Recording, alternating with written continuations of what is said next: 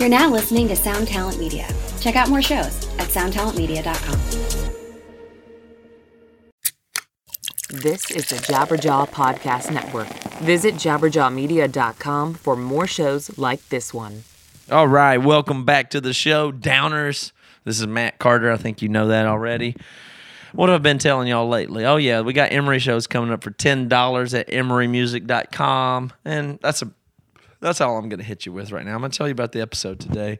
The episode today is with a really interesting guy named Stephen Miller. He's a professor at Clemson University. He's awesome. And I found him because I was doing some digging on gun control, actually. I was curious about gun control and some ways to think about it because it seems like the topic gets super politicized and it's more about like who is your friends and what's your vibe than how do we solve a problem. And when I got to looking at it and thinking about it, I realized he's doing some real research. He's a political scientist and a scientist that writes papers and does research and shares his findings and gets published. And it occurred to me, this is the kind of thing I wish we would listen to more. We get people in the media quoting studies, and you get people that mention studies, but I figured, why not talk to people who write studies? And then once I got into that, and since he's a political scientist and we got so much stuff going on with politics these days, I thought, man, I should use this hour I've got with him to talk about how do politics really work and what's our involvement in it, and on an issue like gun control, how are we supposed to sort through that, and what would be the most effective way to think about it. So I invited him on the show. He was glad to come. I'm glad because you guys know I love Clemson University. He was very gracious and explained a lot of stuff to me, and I had a great time talking to him. I think you're going to like this episode very much, so let's get right to it. This is Stephen V. Miller from Clemson University. Break it down, Dada. Break it down, oh, break it down. Break it down, oh, break it down.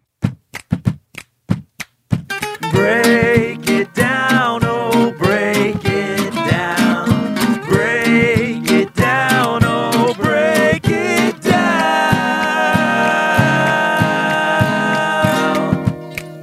Let's Matt Carter. Yeah.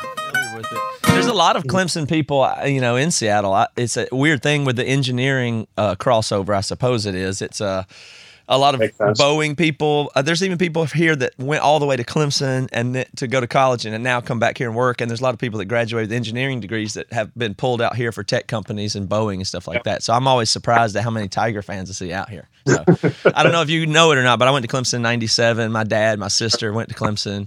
So we're big Tiger fans. I know you're probably not a Tiger fan so much as a staff member, but actually I am curious about that. You came from Ohio State. So, there's that. But do you wind up being an actual Clemson fan?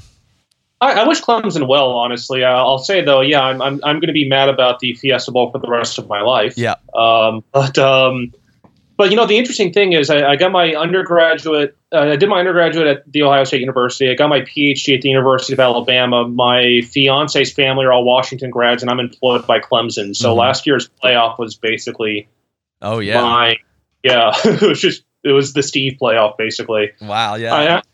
I'm happy Clemson beat Alabama, though. So that's everybody is, except Alabama fans. But that's the best part for Clemson is just getting to have that underdog somewhat of a role and get to do that. It's been a real pleasure. So hopefully I think things will be good at Clemson for a long time. But will you affirm to people out there that Clemson really is a great and cool place and atmosphere and vibe and college town in a way that a lot of colleges across the country are not? You don't have to affirm that, but if that's true, as an outsider who's there now, would you affirm that for me?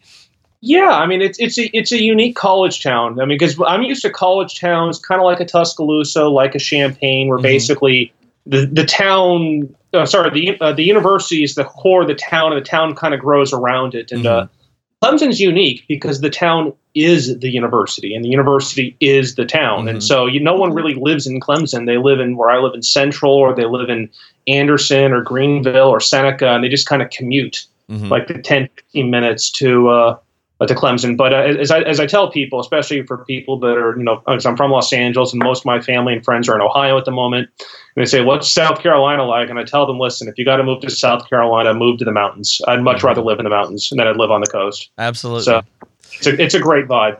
Absolutely. Okay. Well, let's, I don't want to waste your time. We only have a limited time today anyway. And so, but I do have still one more broad question before we get into even more focused topics. But as I'm kind of curious how you see as an academic, which I suppose you just say that's your world, academia, right? You write papers, you do science, political science stuff.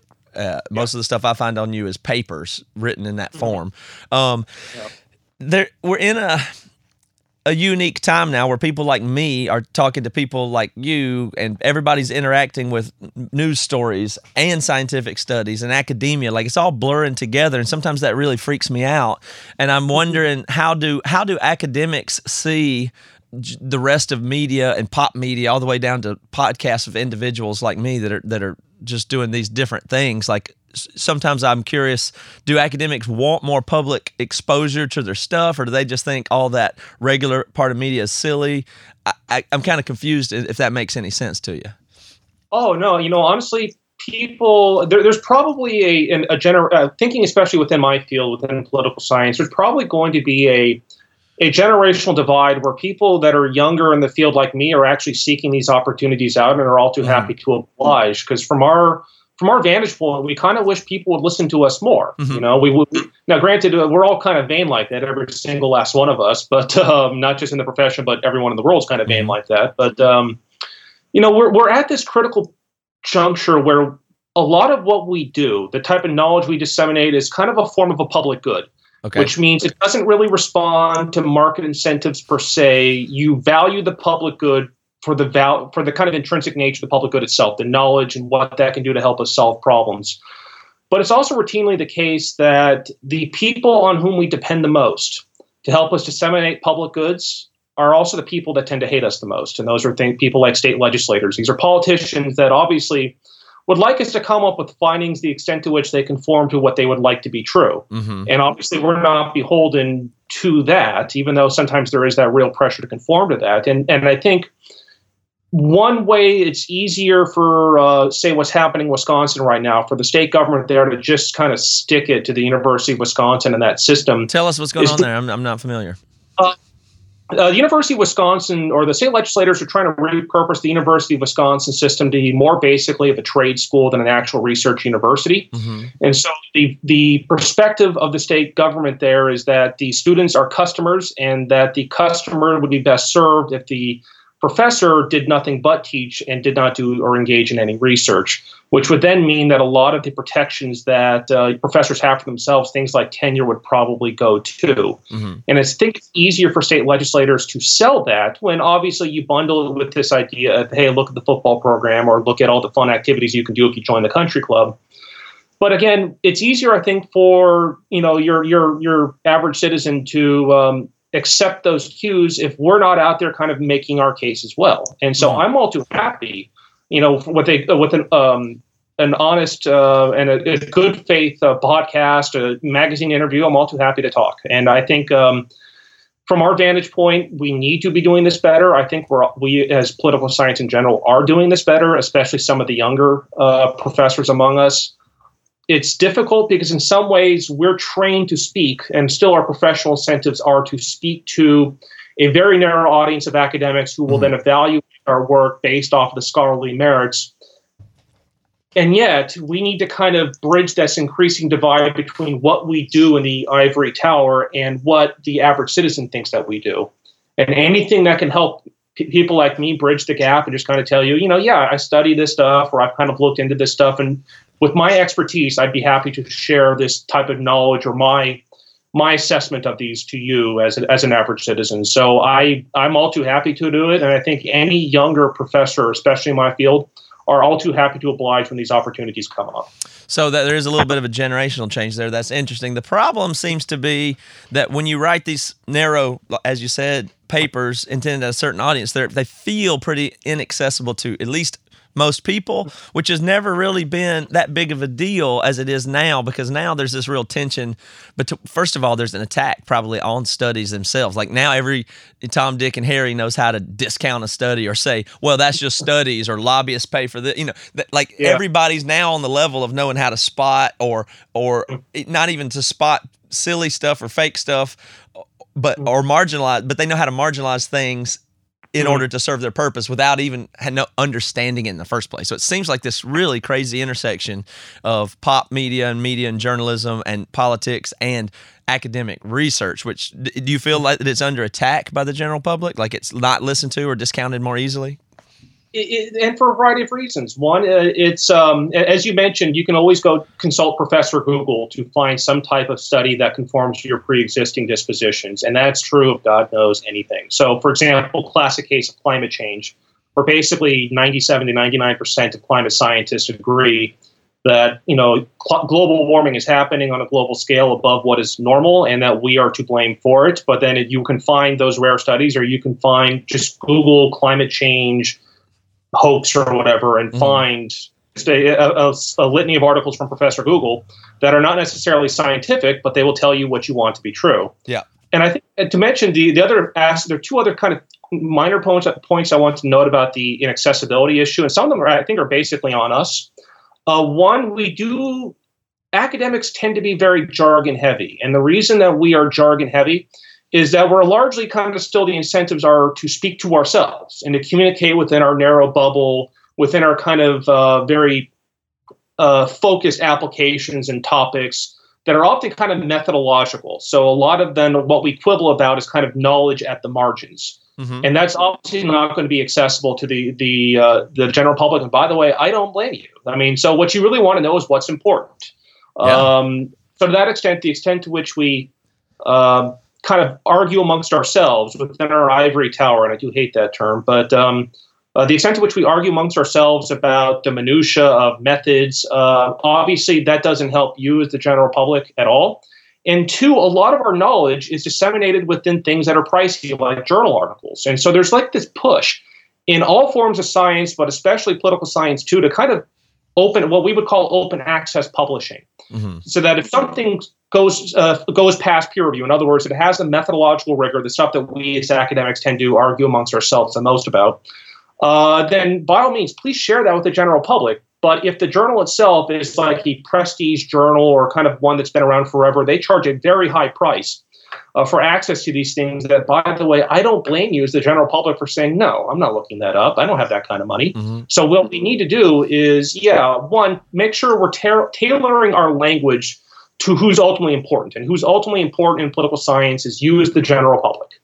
And two, we should be better sharing these results through whatever medium possible. Open access publishing is becoming a prominent outlet for these things like PLOS One, things like Research and Politics.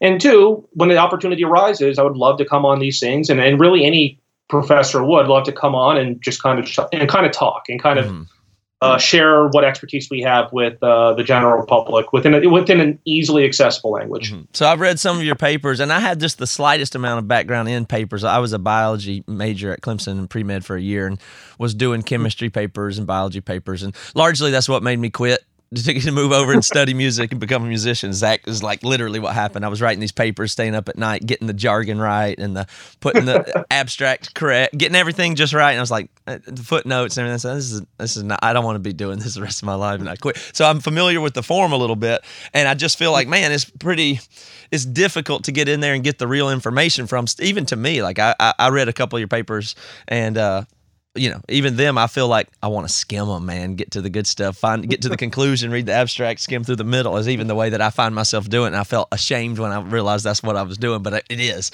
But I would like to do a couple of the things in this talk, more layman's type ability. I don't know if you have other ones, but the two that I was interested in is the one about gun control and then the one about terrorism and the judicial system. I don't know if is there other things are those current enough or things you're into talking about right now? Still? Absolutely. Yeah. Okay. So it occurs to me that when you have an issue like gun control, for instance, it's very hard.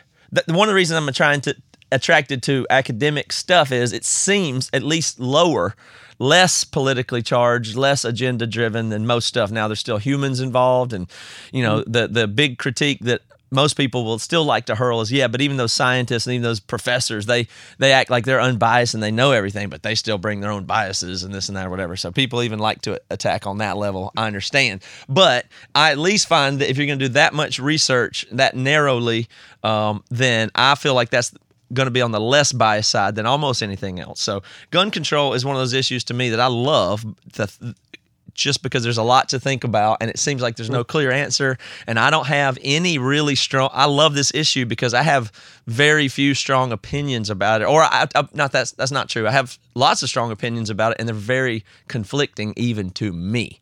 So it's interesting to me to try to get into an objective world about it. But could you give a quick overview of just what interested you in the topic of gun control specifically, and then walk me through what it is, how you set out to do research, and how is that biased or unbiased as far as what you're trying to prove, or where does that motivation come from internally? I want people to get a grip on how research works. Well, here's a fun fact about that. If you actually were to look at my blog on my website, I think I even prefaced it this way. At the end of every semester, obviously, we as professors, we get a ton of final exams to grade. And here's like a dirty secret: I hate grading. I don't like it. It's tedious. It's important. It's an important service that we provide students. But at the end of the semester, just to kind of satiate my own intellectual curiosity, I like to kind of engage in some type of data analysis project, just completely on the fly. My specialty, I think, or what I'm really good at, is analyzing survey data. And I like to think I'm really, really good at that. And near the end of that semester, that was December 2015, I think the Planned Parenthood shooting had just happened, and I was in Colorado Springs. And, from there, I just thought, okay, you know what? I don't enjoy grading. So I like to kind of give myself something to do while I grade. And that had just happened. So the question there is, what do Americans actually think about gun control? And then from there, it was just a simple means of kind of downloading or finding a publicly available and good and rich data source like the General Social Survey, of which I've always been aware, kind of finding those multiple ways from 1972 to 2014, now 2016, and where they asked basically citizens, would they support a national law requiring a police permit before a gun purchase? And then from there, a lot of it was just kind of relying on the intuitive stuff. And clearly partisanship is what we think is at stake in a lot of these things. And in fact, after the San Bernardino incident, I think congressional Democrats or Senate Democrats pushed forward a legislation to close the terror watch list loophole, and Republicans all voted it down, and largely in a unanimous vote. And then from there, again, honestly, I have preferences about gun control. And from my perspective, what kind of matters, or where I see the issue of gun control, is that the transaction cost, with what we would call in economics literature, the cost associated with doing anything. The transaction cost for committing a violent rampage is way, way too small. But the costs are large, right? Of what happened in Las Vegas, what happened in San Bernardino, what happened in Newtown especially, what happened in Aurora, what happened in Colorado Springs. There are sadly way too many of these incidents.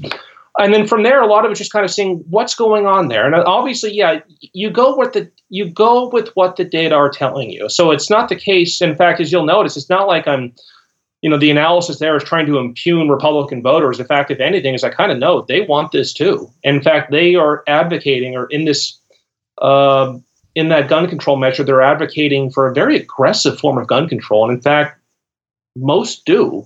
Most Americans do. Even most Republicans want strong forms of gun control. And from there, you just kind of, you start with an interest, you start with a puzzle, you gather the data, you have preliminary ideas of what's happening, maybe, and that'd be obviously one. Partisanship is kind of important here. And then you go with what the data are telling you, and ultimately what the data are telling us right now is that partisanship is not as robust in explaining attitudes towards gun control as we think. And in fact, that kind of squares with a general sentiment that we would observe about politics, is that politics at the elite level, that is in Congress, among major media, in Washington and New York and whatever, they're heavily polarized. Ordinary citizens like you and me, we're not that polarized. And on gun control, there's more agreement than disagreement.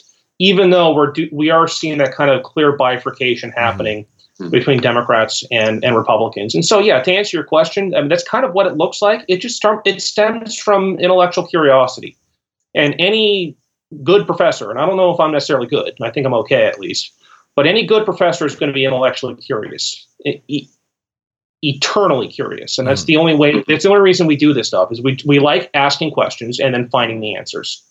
And that's largely, for me, how that project started. And, sadly, I wrote that manuscript. I kind of wrote up some preliminary results. I wrote that up around January 2016, but I've never really done much with it. All I've had to do for the past year is just update the latest tragedy that I use to kind of frame how the article starts. It was San Bernardino, then it was Pulse nightclub, and then it was the Fort Lauderdale shooting at the airport, and then it was most recently Mandalay Bay. Right. So, but that's largely what it looks like. So there's so much interesting stuff in there. So in case people, I'm sure they haven't read the paper, but what I think you're saying there that might be shocking to people, or was to me, was that you're saying that, I don't have it in front of me, but let's say what some of the regulations are that had it was like 15 regulations that were proposed gun control ones, and all of them but one had a majority of support, from like 89% down to the lowest one was still like 49% support. And these are laws that have not been passed and can't get passed. And they have very, very clear bipartisan support from both Republicans and Democrats. Stuff like, controls for mentally ill, terror watch list. What are some of the other ones on there that almost everybody agrees on? Banning guns at schools, just all sorts of them, including, by the way, some that are not at all helpful, like a national stand your ground law. So obviously, weird thing is most Americans would support that too, but experts would agree that won't help anything. So, most Americans support even very aggressive forms of gun control, and you'll notice most legislation that gets proposed on this stuff doesn't dare touch that. In fact, like the gun control measure du jour in our survey data is about whether or not you need to obtain a police permit before buying a gun of any type, and that's a subtly aggressive form of gun control, because basically, when you listen to people who have very strong positions about a maximalist interpretation of the Second Amendment to the U.S. Constitution, they're expressing the need for that Second Amendment in the language of executive or state overreach, right? That the state's out to get you. In order to defend yourself, you need to buy a gun. So, okay, whatever. But all the same, that type of gun control legislation is explicitly connecting basically opportunities or abilities to purchase a gun as made possible by the Second Amendment to a filter imposed by the state. And still, despite the fact that most opposition to gun control is couched in exactly that type of fear, mostly misguided, it's still the case like 7 out of 10 Americans would absolutely support that. And that's really weird. I just don't think people know that. And so what I want to get at is, what does this mean, or why is it happening this way from the political on down? But I'll disclose to you, and listener-wise, my default position coming into it is one of just pure, I don't know if it's intuitional or whatever, but I like guns, and I don't like the government and laws and reach and overreach. I lean libertarian for sure as far as those things go, and I largely stay out of politics. I do have some affinity for guns in that I think they're cool. My dad has some at our house in the woods back in South Carolina. I don't own a gun, and I'm not going to own a gun. I have kids, and the data tells me don't have a gun around, period. Even just for myself, if I have a gun, my wife's likely to kill me with it, as I'm to save her life with it. I mean, I know the data on that, so I'm not fooling with a gun currently. I do think they're kind of cool. And then, but when I go through the things of the gun control stuff that's in that survey, even me, I'm probably big on the Second Amendment and all this stuff. I still probably common sense wise agree with almost all of the regulations. So what must be going on is there's this thing where I don't know if it's the politicians or who the problem is, but it's like we can't even, all we know is we have to the politician level, the political level has to just dig in and fight and not give up an inch of ground no matter what, because that's what they're more worried about, is the fact that they don't want to lose a momentum or something. So they'll oppose stuff that even they all clearly would agree with and be fine with, because it would be directionally moving against, the tide would be moving against them. Is that what's going on? my own interpretation of what's happening is that, well, importantly, remember the statistics that you kind of see about what Americans think about gun control, that gets you the direction, but it doesn't get you the valence. And for the most part, people who are for gun control are not as heavily invested in the issue as people who are against gun control. And one of the areas where the NRA does its most damage is, obviously they donate to politicians. And yes, they're heavily indebted to Republican voters, to Republican politicians, but they turn out voters. They have this huge canvassing operation, which largely keeps Republicans in check.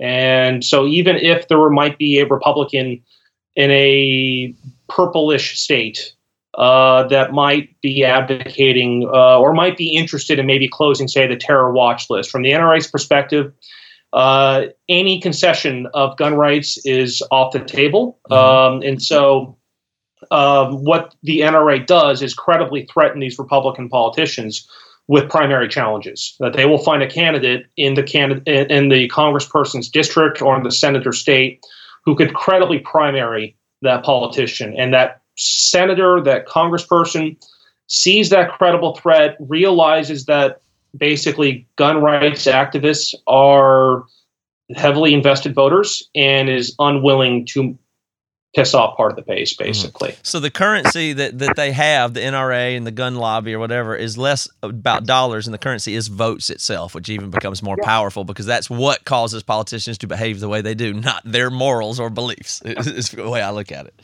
Yeah, people who are big gun control advocates, I forget what the groups are, like the people for Brady's Law, the people for the Concerned Mothers, or whatever group that is. Obviously they're invested, but the numbers for dedicated anti-gun control activists are going to outweigh the numbers for dedicated pro-gun control activists. Your typical citizen in the middle, someone like you or me, who have political views that really don't cluster on these core topics, we have our preferences. It's not a big deal to us. Right. So, and that's why basically if you're a Republican politician, you're not interested in them in the middle. You're interested basically in those core diehards that are responsible for you winning your primary and for you winning your general election, basically. So I come from my mentality is I'm kind of I'm not even anti-government or anything. Like, I'm fine with it doing its thing. I don't like participating in it. And for the reason, like you said, the way you say, well, the people in the middle mostly don't care, I think that's kind of a good thing. And I don't know how to articulate that right, especially to a political science professor. I imagine he thinks politics is quite important. But I try to de-emphasize politics in every way, and I want to get more people to pay less attention to politics is almost what I think is the best way forward. I've been a part of swimming in artistic culture, and I've seen culture change. I've seen people change their minds. I've seen whole movements happen that I've been around or a part of in many things, and I just don't ever feel like politics is the best way to get change done in the world. I really just don't believe that. So I try to de-emphasize it and emphasize what you can do, what matters to you, and those kinds of things. And so this disturbs me even more so when I see that you seem to have come to some conclusion that the politicians are polarizing, which seems very unhealthy, but they're doing it for just these mechanical reasons, not moral ones or anything else. And now it seems to be bleeding down and pushing down further into the culture. And that disturbs the shit out of me infinitely, that now we're going to be forced for me to say, I don't really care much about that. Even me saying that on a podcast like this almost feels like I'm going to get pressure from both sides saying, you better care. Don't you care if children die? Don't you care if you don't have your rights and the government takes away your rights? Well, I see what you're saying, but now you're just asking me to engage in some game thing, which it feels like to me. And I don't think we're going to get anywhere. This polarization and politicization of everything is terrifying to me and very negative. But do you think that it's not even like... Help me understand, are we in danger of these politicians who I have some disdain for intentionally, or how is it happening that it's filtering down and polarizing the rest of us? A couple of things there. There's a lot to... I know. No, it's all good, by the way. Quick confession on my own end. I prided myself, or I don't know if that's the correct word, but I put a lot of pride in the fact in grad school that I was an apolitical political scientist. In other words, Cool. I didn't vote. I didn't, I thought I was above that in large measure because I was interested in international relations. And really, for the most part, up until very, very recently, there's been, foreign policy doesn't change a whole lot from one regime to the next. But the problem is politics, as you kind of find out soon enough, especially as I have recently, because I didn't vote in 2008, I didn't vote in 2012, I didn't vote in the midterm election. I thought, you know what? Apolitical political scientist, I'm just here to study. And then you know what I realized I was doing is all I'm doing by opting out of the political process is kind of signaling that I have a very high threshold for shitty policies. Mm-hmm. And then, by the way, and that's really kind of what the core of it is. Harold Laswell, a very famous political scientist from way back in the Wayback Machine, kind of came up with the most useful description of politics when he says politics is who gets what, when, and how. And when you understand it that way, you'll understand that politics is inescapable. Everything's political. And when you're saying, or as I would say, and I'm not trying to pick on you, obviously, that, you know what, I don't want to get involved. Really what you're doing is you're signaling to politicians is you can give us as many public bads as you would like. I don't want to have to care, which means basically you're signaling to politicians when you opt out of the political process, I have a very high tolerance for shitty policies. Yeah, that's a great way to put it, and I do feel that way. I just feel like I have a very high tolerance because, of course, their policies are shitty. Of course they are. I assume they are, and now I have to work on my own life to make it good. It's not their job to do that. Their job is to make my life worse is the way I look at it. So no, but then what we end up doing is by opting out is we allow people who are more invested in having shitty policies to get their shitty politicians into office to enact their shitty policies of choice. We all suffer for it. But the other way to look at it is now I have to go play some game and pretend. And if I want to have more influence, then I might as well get more polarized and then start caring about stuff and grandstanding and all that nonsense. So I don't know any other way to play because it seems like a big waste of my time to slightly passively read some articles and how much work am I going to put into something that doesn't seem like it's going to matter versus work I could put into bettering my own life. Well, yeah, but again, so much of what goes into bettering your own life, too, is the type of public policies your government provides for you to put you in a position to prosper, whether that's lowering or adjusting the tax rate, whether that's increasing social spending on education to provide for more accessible, opportunities for at the, elementary, the secondary, and the collegiate level. It's, politics is who gets what, when, and how, and really inescapable. Everything is politics. And so, yeah, it's frustrating, especially because so much of what we see in the type of political system we have is a majoritarian first past the post system whereby basically this is what we would call Duverger's law, that we get this coalescing of competing interests into two blocks. And those two blocks don't necessarily make sense. You'll notice Democrats are not necessarily the liberal party per se. Democrats, we would classify them in a comparative perspective as basically another center-right party because Democrats aren't trying to nationalize everything. Democrats, for the most part, believe markets are good. They just want better regulation. Same thing, too, with Republicans. You'll notice that flip-flop on trade. Republicans were the pro-business party, right? And now they want to cut off free trade. Free trade's the thing the libertarians should care a whole lot about. I certainly care a lot about it. But yeah, it's frustrating because the extent to which you want to get involved, say, if you're a concerned citizen who doesn't like the current government, and you might be more libertarian, which means that, you know what, I see what's happening with statist policies that support or coddle industries, things like sugar, obviously, things like corn, and you say, you know what, I might identify as libertarian. I'm going to go support the Libertarian Party. But the problem is libertarians are also kind of such a minority. Yeah, I don't support them in a direct way or vote. I don't vote either. Like I never been in a voting booth. But I suppose I could go in and just vote my gut on everything. Perhaps. I mean, I'd be willing to maybe do that. But it seems super uninformed to even do. Well, I mean, it's frustrating because in order to be better informed, you almost have to realize who has the better chance of winning, and so, which means then you might find yourself invested in a Democrat that you don't otherwise particularly care for. You just know you prefer the Democrat to the Republican, and the Democrat has a better chance of beating the Republican than the Libertarian or the Reform Party guy or the Green Party person or whatever. Which means then, obviously, the more you play that, the more you feel invested in that. It becomes this ugly, uncomfortable bifurcation of us versus them. And for a political scientist right now, one of the things that concerns us the most, and I say this in full disclosure as a guy who spent a fair bit of time wandering around the former Yugoslavia, is we don't like the same things anymore. And increasingly kind of seeing how President Trump has flipped Republican positions on the NFL. That Republicans, right, exactly. Like they're being told the thing they care about is football when you don't have to deal with politics. And now somebody's put some elite politicians on some side, whatever.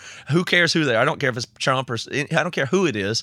They're inserting themselves down to the level of shit we're supposed to all care about and like. And now there's people boycotting something they like for some reason they don't even really understand. And that's horrible to me. Yeah. It's offensive. I mean, but you know what?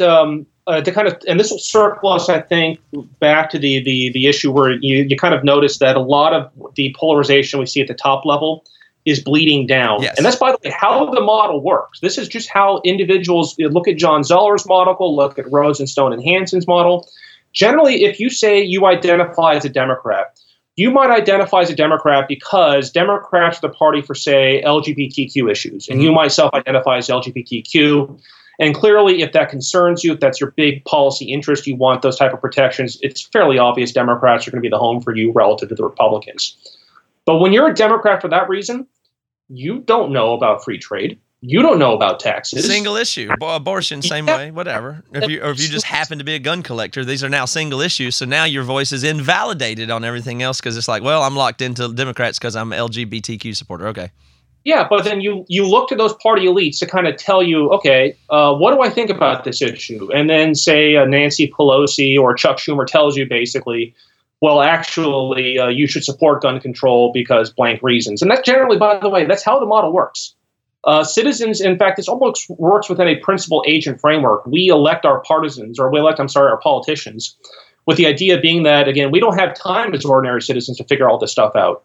You do, right? You run off and tell them basically.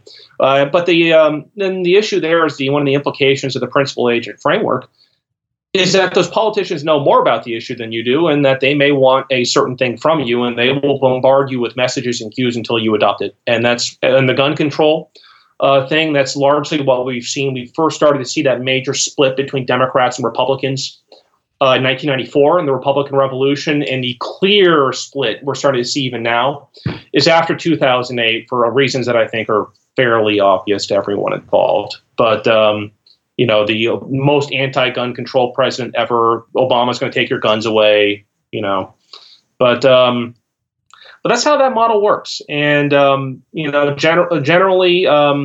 have we just outgrown it or something? Like, if it doesn't sound, even the way you're explaining it right, still sounds like that's a sucky model. It doesn't sound like a good idea. It's a good empirical model. Yeah. I'm not saying it's necessarily a healthy one, but it's and healthy and normatively good is up for the reader to decide. But that's just how it works. Yeah. And by the way, politicians know this is how it works. And so and if you want to work around that, a lot of it will mean you would have to invest time in figuring this stuff out for yourself and kind of resorting to literature, reading things, and not just reading one thing, reading multiple things. So there's got to be a level of autodidacticism or to kind of do this well. But that's also time on your end when you could be playing a guitar, and I wish I had more time to play guitar myself. You could be watching more football and, go Seahawks, right? But but that's how it works. And we're almost delegating to our politicians to figure this stuff out for us. Well, if I understand, I'll put it this way also. I'm not anti-America or even really anti-government in the broad sense. Like, empirically, you're right. We got here. There's nothing better. I think America's the best country in the world. I love it. And I do think you should support your government. We're talking about smaller things there. Was that? Yeah. USA number one. Yeah, I think that. I mean, I just, I understand that could be bias or whatever. I'm just saying it's clear to me that the things I am quibbling about are still relatively smaller things in the global sense and the historical sense. Yes, we have a good system. It's but it feels to me like we've crossed some threshold of it's getting too big. Will this collapse under its own weight at some point? Does it? Are we going off the backside of what the best system that's ever been designed was designed to do? Is what would be my worry. Well, my worry here is that democracy works the extent to which we want it to work. And that seems like it's kind of vague and an unhelpful way of saying it. But the truth is, and I think we've seen this clear as day, is democracy works less on laws and more on elite shared norms, fundamental values about the way it's supposed to work. And things like presidential candidates are supposed to make transparent their tax returns, right? Presidents are supposed to not investigate their predecessors for crimes. They're not supposed to politicize regime changes like that. And so and that's one thing I worry, as I've seen. In fact, I write a little bit about this on my blog, that Republicans and Democrats, partisans, it's not clear they want democracy. Okay, hold on. I worry we're entering a point where it's less clear where partisans want democracy, and it's probably clear that partisans want to win, and they want to beat the other side. Yes. That's not healthy. I exactly agree with that. Whether that's an authoritarian system, whether that's a proportional representation system, whether you have a prime minister or a president, whatever it is, the institutions follow the norms. The norms precede the institutions that are born from it. If you don't share the same values, democracy is heading or careening down a very, very bad path. Yes, and that kind of segues to the other paper of yours I read about the confidence in the judicial system and terrorism that undermines that even further, which seems like almost feels like to me that since 9/11 happened, we're still, that carnage of that is still unfolding almost. Like that destabilization or has puts things into hyperdrive here politically. And where it's almost like you're saying where since that moment to now feels like we've accelerated this thing where it's like you maybe would trade freedom or democracy to just for your side to win. Like you'd take a more authoritarian thing that was in line with what you liked just because you want to win and your side that's polarized. And I think it's the difference, and I've said this before, in having opponents and enemies. These other people in our country are not our enemies. They're just people that think different. We're not enemies. It drives me crazy. We just kind of think different about policy, maybe, and none of us are that informed. So how is it that we'd be so willing to go all in on our side and trade things like our freedoms for our side gaining ground, which just means ceding it to the government itself? It's kind of concerning. Yeah, a little bit. I would say so. Yeah, it's on the terrorism front. A lot of what interested me there was watching. How I returned back a conversation of how do we start our research, and really it's just kind of something that's puzzling. And for me, it was the fallout of the Charlie Hebdo attack, where one thing we know about France is France was the most consistently critical country in the world of how the U.S. applied the Patriot Act to its own citizens, not just spying abroad or whatever, but to own American citizens. France thought that was the most ridiculous thing ever. After Charlie Hebdo, now they want one of their own. They want their own Patriot Act, basically, to ideally prevent those terror attacks from happening. And so, as I note there in that article, generally the way it works is, when terrorism happens, and it happens in waves, you want to feel secure. You embolden the government to do that. Really, you're emboldening the executive or the head of state to do that, and you're looking for that executive to provide that public good of counterterrorism for you. And anything that is seen as an obstacle to that, whether that is an opposition in Congress, an opposition in the legislature, or whether that's kind of an independent judicial system that can declare executive policies as constitutional overreach. It's a judicial annulment, generally speaking. That's a hindrance to security. And really, at the end of the day, Americans or citizens in democracies even, they want to be secure. That's like that base level Maslow's need, right? And that's security. Yeah, And that's a feeling more than data, because I can easily say, well, the data says, honey, don't worry about terrorism. We got bigger problems to worry about, like your motor vehicle. Don't worry about, make sure the car seat's in good. Don't worry about terrorists ever. Don't lose a wink of sleep about it. However, there's a fundamental feeling of worry that we have that hits that way deeper side that makes us react differently as a whole society. Yeah, which is the insidious part about terrorism. It's like it works. That and that's exactly. Terrorism that works the extent to which citizens become scared. Right. Now, it doesn't exactly lead to the type of policy concessions that terror groups would like, but all the same, it sometimes they're as much looking for policy concessions as they're just looking for a conflict. This is kind of why terrorists work on the same model as Civil War rebels, that they're looking to provoke a conflict to kind of galvanize support among some type of target community. But actually, as I'm glad you mentioned it, even the motor vehicle things, I had just shared this with my Introduction to International Relations class, because we had a lecture on terrorism. Obviously, I have very, very strong hot takes on terrorism. The worst terror year on record in the United States was clearly 2001, in which case 3,115 people were killed or injured in a terror attack, and that's obviously most of that, 99% of that's 9/11. That same year, over 20,000 people were killed in drunk driving accidents, and more than 30,000 people took their own lives. Mm-hmm. So in other words, all three of those things that I mentioned, terrorism, drunk driving, suicides, those are all public bads. Only one of those really drives the public's attention, and you kind of know which one that it is. So the smallest one numerically by a factor of 10. Yeah. So, in fact, that connects everything we've been talking about. Is that people like to use the motor vehicle analogy with guns, for instance. Like how many, like why don't we regulate that? And they like to think about whether it's terrorism is, statistically more significant. So it shows you that we don't care about the things that we care about and are driven by with stories and politicization and elites dripping down to us are not necessarily the things that impact us or matter the most, which is a concern to me. It's like it's not like the things that are the hottest debated things are the most important things. Right. That's not even, they just don't even seem to be. Like even gun control, my zoomed out point of view is the policy this, policy that, but of course we're still going to have the problem. It's not going to matter a ton what legislation we pass, really. Like to me, I think technological development in guns and weaponry will either make it irrelevant or solve it, one of the two, as we just, it won't be that long before we'll have better weapons that need to be controlled separately that they'll be just as hard to control or anything. So the whole thing's quite confusing to me. Mm-hmm.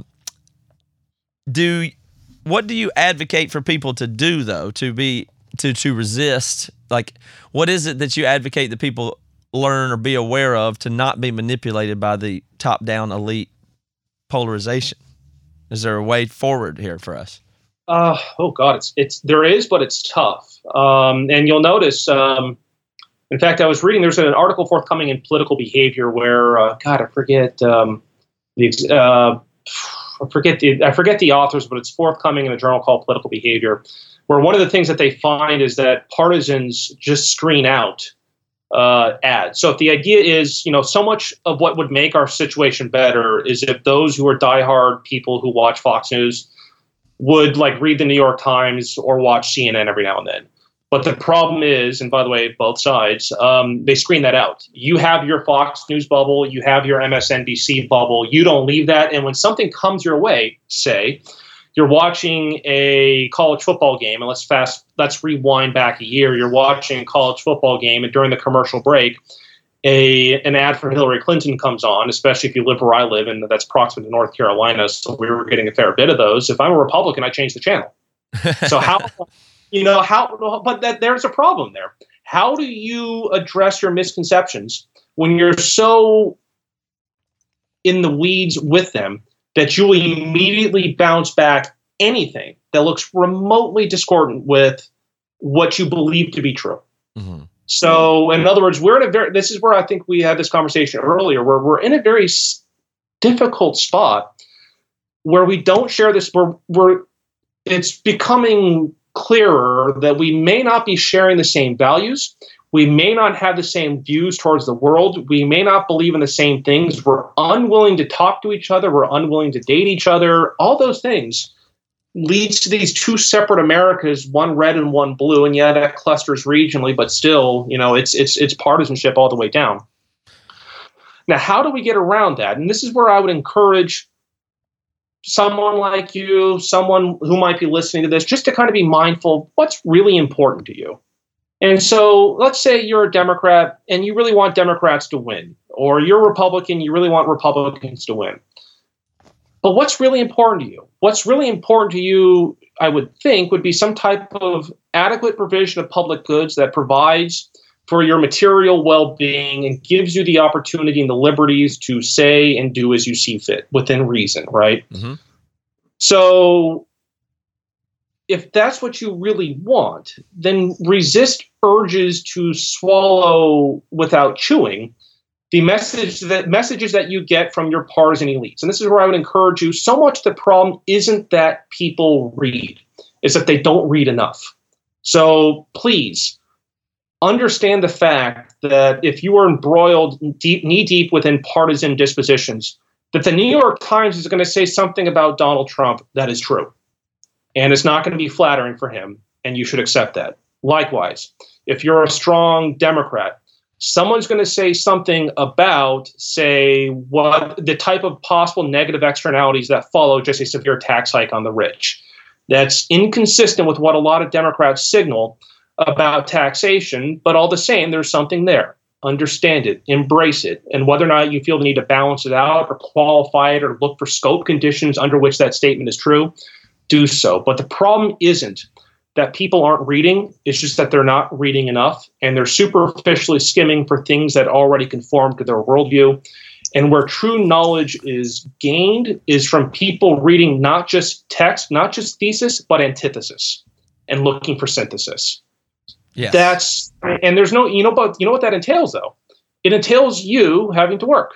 It entails you having to read that stuff. It entails you having to say, well, okay, I think people should have guns, or I agree that, it's perfectly fine to have a weapon for self-defense, but I'm wondering why on earth do you have an AR-15? Mm-hmm. So what is the origin of the AR-15? And by the way, that's the Vietnam War. So, read, reread, search out difference. Yeah. You'll be surprised by what difference does for you. I'm afraid it takes more than just the work and the willingness to do it. It also requires that you are not operating out of like a, fear. Like you have to drop the absolute being afraid of another side, another morality, another point of view.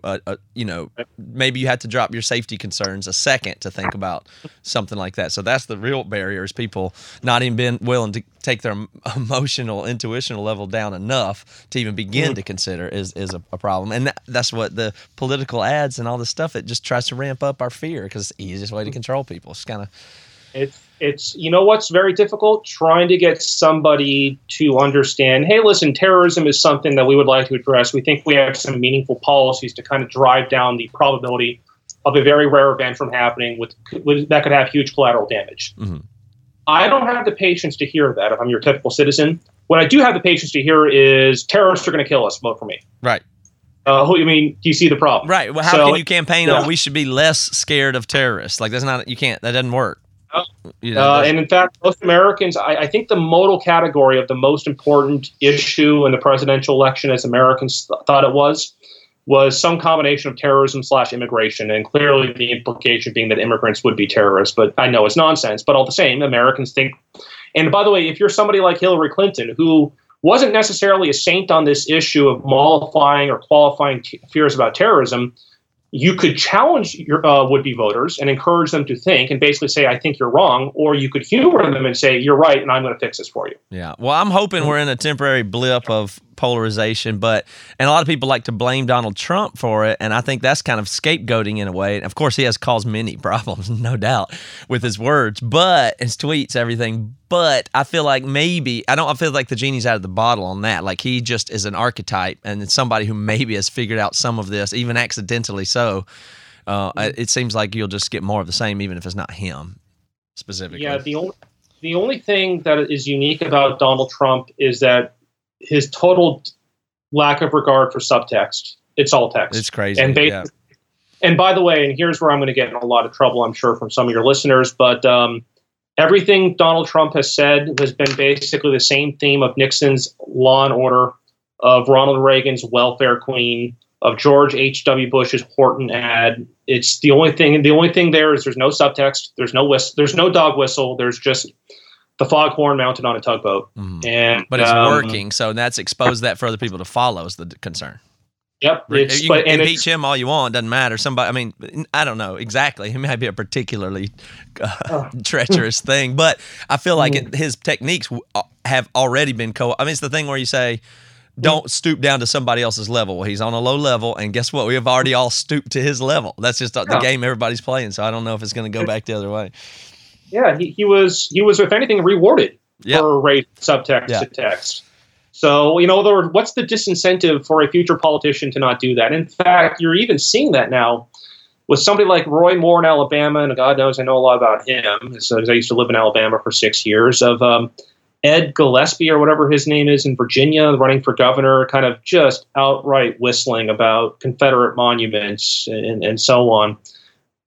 That's, if anything, that works. And that's you respond to what works, and it worked for Trump. And now, granted, you could say it worked for Trump that he won the presidency with 44% of the vote, largely based on the distribution of white voters. It worked. So by his line, that was the game he was playing. What other game? He would have played a different game if it would have been another strategy to win, but that was it, and he did it. So it doesn't make you president of Seattle. Right. It just makes you president of the United States.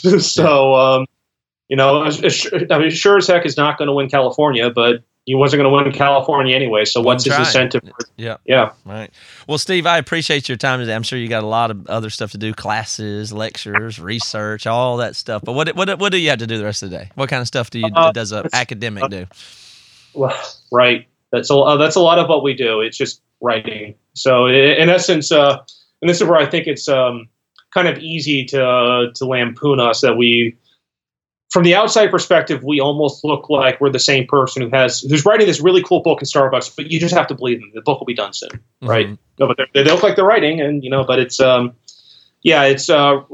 manuscripts. I just submitted one for review. I finished 2 lectures for tomorrow, and then the rest of it will be just working on more research. It never ends, but I like it. Good. Well, we're glad we have people in there trying to do that hard work. And I do think of it the way you're saying it's a public good, and I wish more people would pay more attention to the academic stuff. It is a little thicker, it is a little harder, but you can kind of can get above the noise level of just the real pop journalism that way, at least, if you're an interested person in stuff. But thank you for your time and talking me through some of this stuff today. I appreciate it.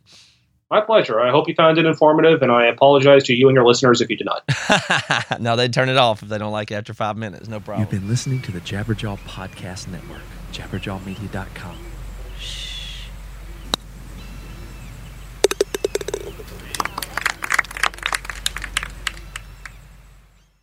That's what ransomware is all about. It's psychological pressure. Ransomware, when your computer's hacked into and your data held ransom. Attacks are on the rise, and Russian gangs are making billions of dollars. The moment I got that message, I knew our greatest fears that we ever have are starting to come true. The post-Cold War era is over.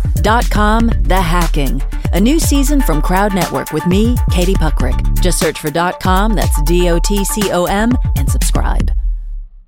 This is Krista Makes, guitarist and vocalist for Less Than Jake, and host of Krista Makes a Podcast, a songwriting podcast where every week I'm joined by an amazing guest to break down the writing, recording, and release of one iconic song from their career. In our giant evergreen back catalog of episodes, we've had rock legends such as Dee Snider and Huey Lewis, punk rock favorites like Mark Hoppus, Fat Mike, and Brett Gurewitz, and up-and-coming artists of today such as Liz Stokes of the Beths and Genesis Owusu. We've had guests from all genres and styles of music, and I guarantee that if you peruse our back catalog, you'll see several episodes that'll make you say, man, I gotta hear that. Whether you're a fan of music or a creator of music yourself, you'll take away a whole new appreciation for the songs you know and love. Krista Makes a Podcast is available for free on all the places you could possibly listen to podcasts, and new episodes come out every Monday.